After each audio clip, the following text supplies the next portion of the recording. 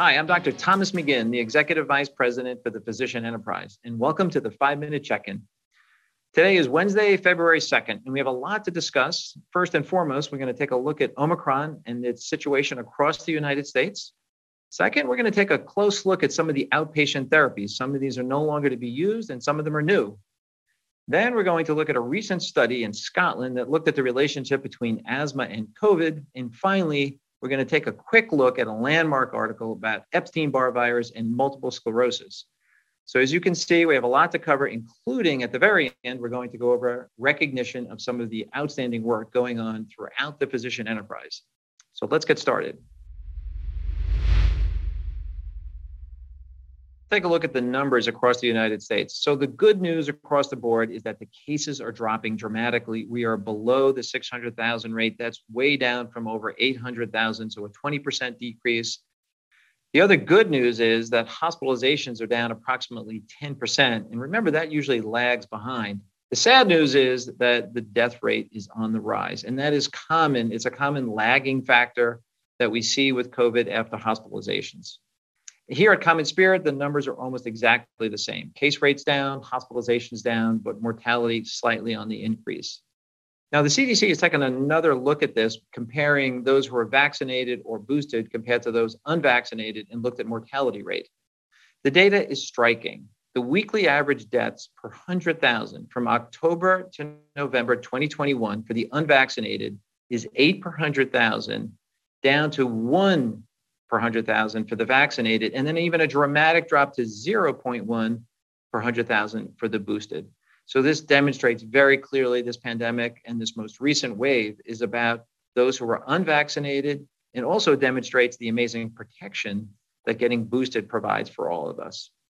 Now, while seeing these trends going in the right direction, which is so great to see, we also have to be careful and thoughtful about what we need to do going forward. I think there are two key things that we need to be prepared for. One, we need to be testing anywhere, everywhere, and rapid testing needs to be available.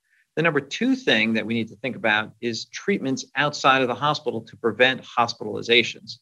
There are basically two forms of treatment. There's intravenous therapies and there's oral therapies. So let's review that a little bit as we go into this next phase of this pandemic.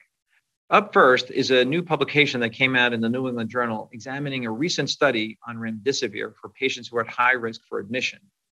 In this nicely designed randomized controlled trial, looking at over 562 patients, they were randomized to get Remidesivir or control to see the number of hospitalizations. The study had quite remarkable results with an 87% relative risk reduction in those needed admissions in the treatment arm versus the placebo arm. So let's look at the monoclonal antibodies, which again are intravenous. There are currently 3 of these on the market. The first 2 listed here are no longer considered effective against Omicron and should not be given to our patients. The third, sotrivimab, is considered effective against the Omicron variant and can be used. But remember, these are intravenous, just like the Remidesivir.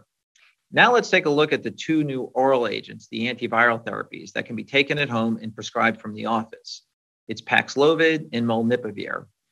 The good news is these are very effective. Paxlovid, as you can see in this graph, showed an 80% reduction in need for hospitalization, and Molnupiravir showed a 30% relative risk reduction in need for hospitalizations. These pills are in low supply, so they're hard to get, but I do hope over the next few weeks we'll see an increase in that supply.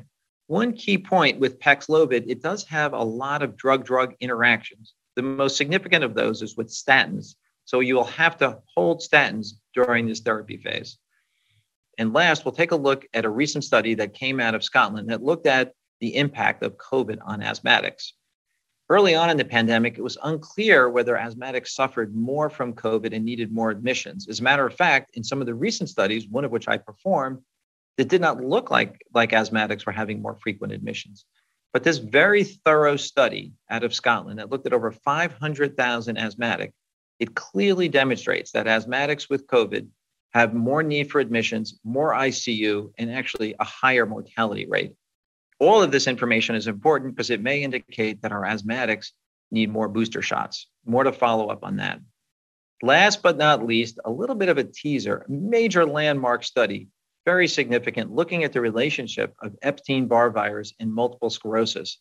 it really does look like Epstein-Barr is the cause of multiple sclerosis, but we're going to take a deep dive on that with some experts in an upcoming 5-minute check-in. Now for some congratulations and recognitions. First, a most amazing feat. We reached over 2 million virtual visits. Now, this is good news for our patients and their care, but it's also great news for the environment. That 2 million telehealth visits translates into reducing greenhouse gas emissions by more than 20,000 metric tons, the equivalent of more than 24,000 acres of forest being saved. In addition, our patients saved $5.4 million in gas expenses and got back 1.2 million hours to spend with family and friends. So congratulations to the whole team who puts together these virtual visits. CHI Memorial Medical Group celebrated the opening of the CHI Memorial Endocrinology Associates, a practice that provides comprehensive care for type 1 and type 2 diabetics, patients suffering from various thyroid conditions like thyroid cancer. So congratulations to Dr. Sekar and Tiffany Potter and the entire team for opening that new practice.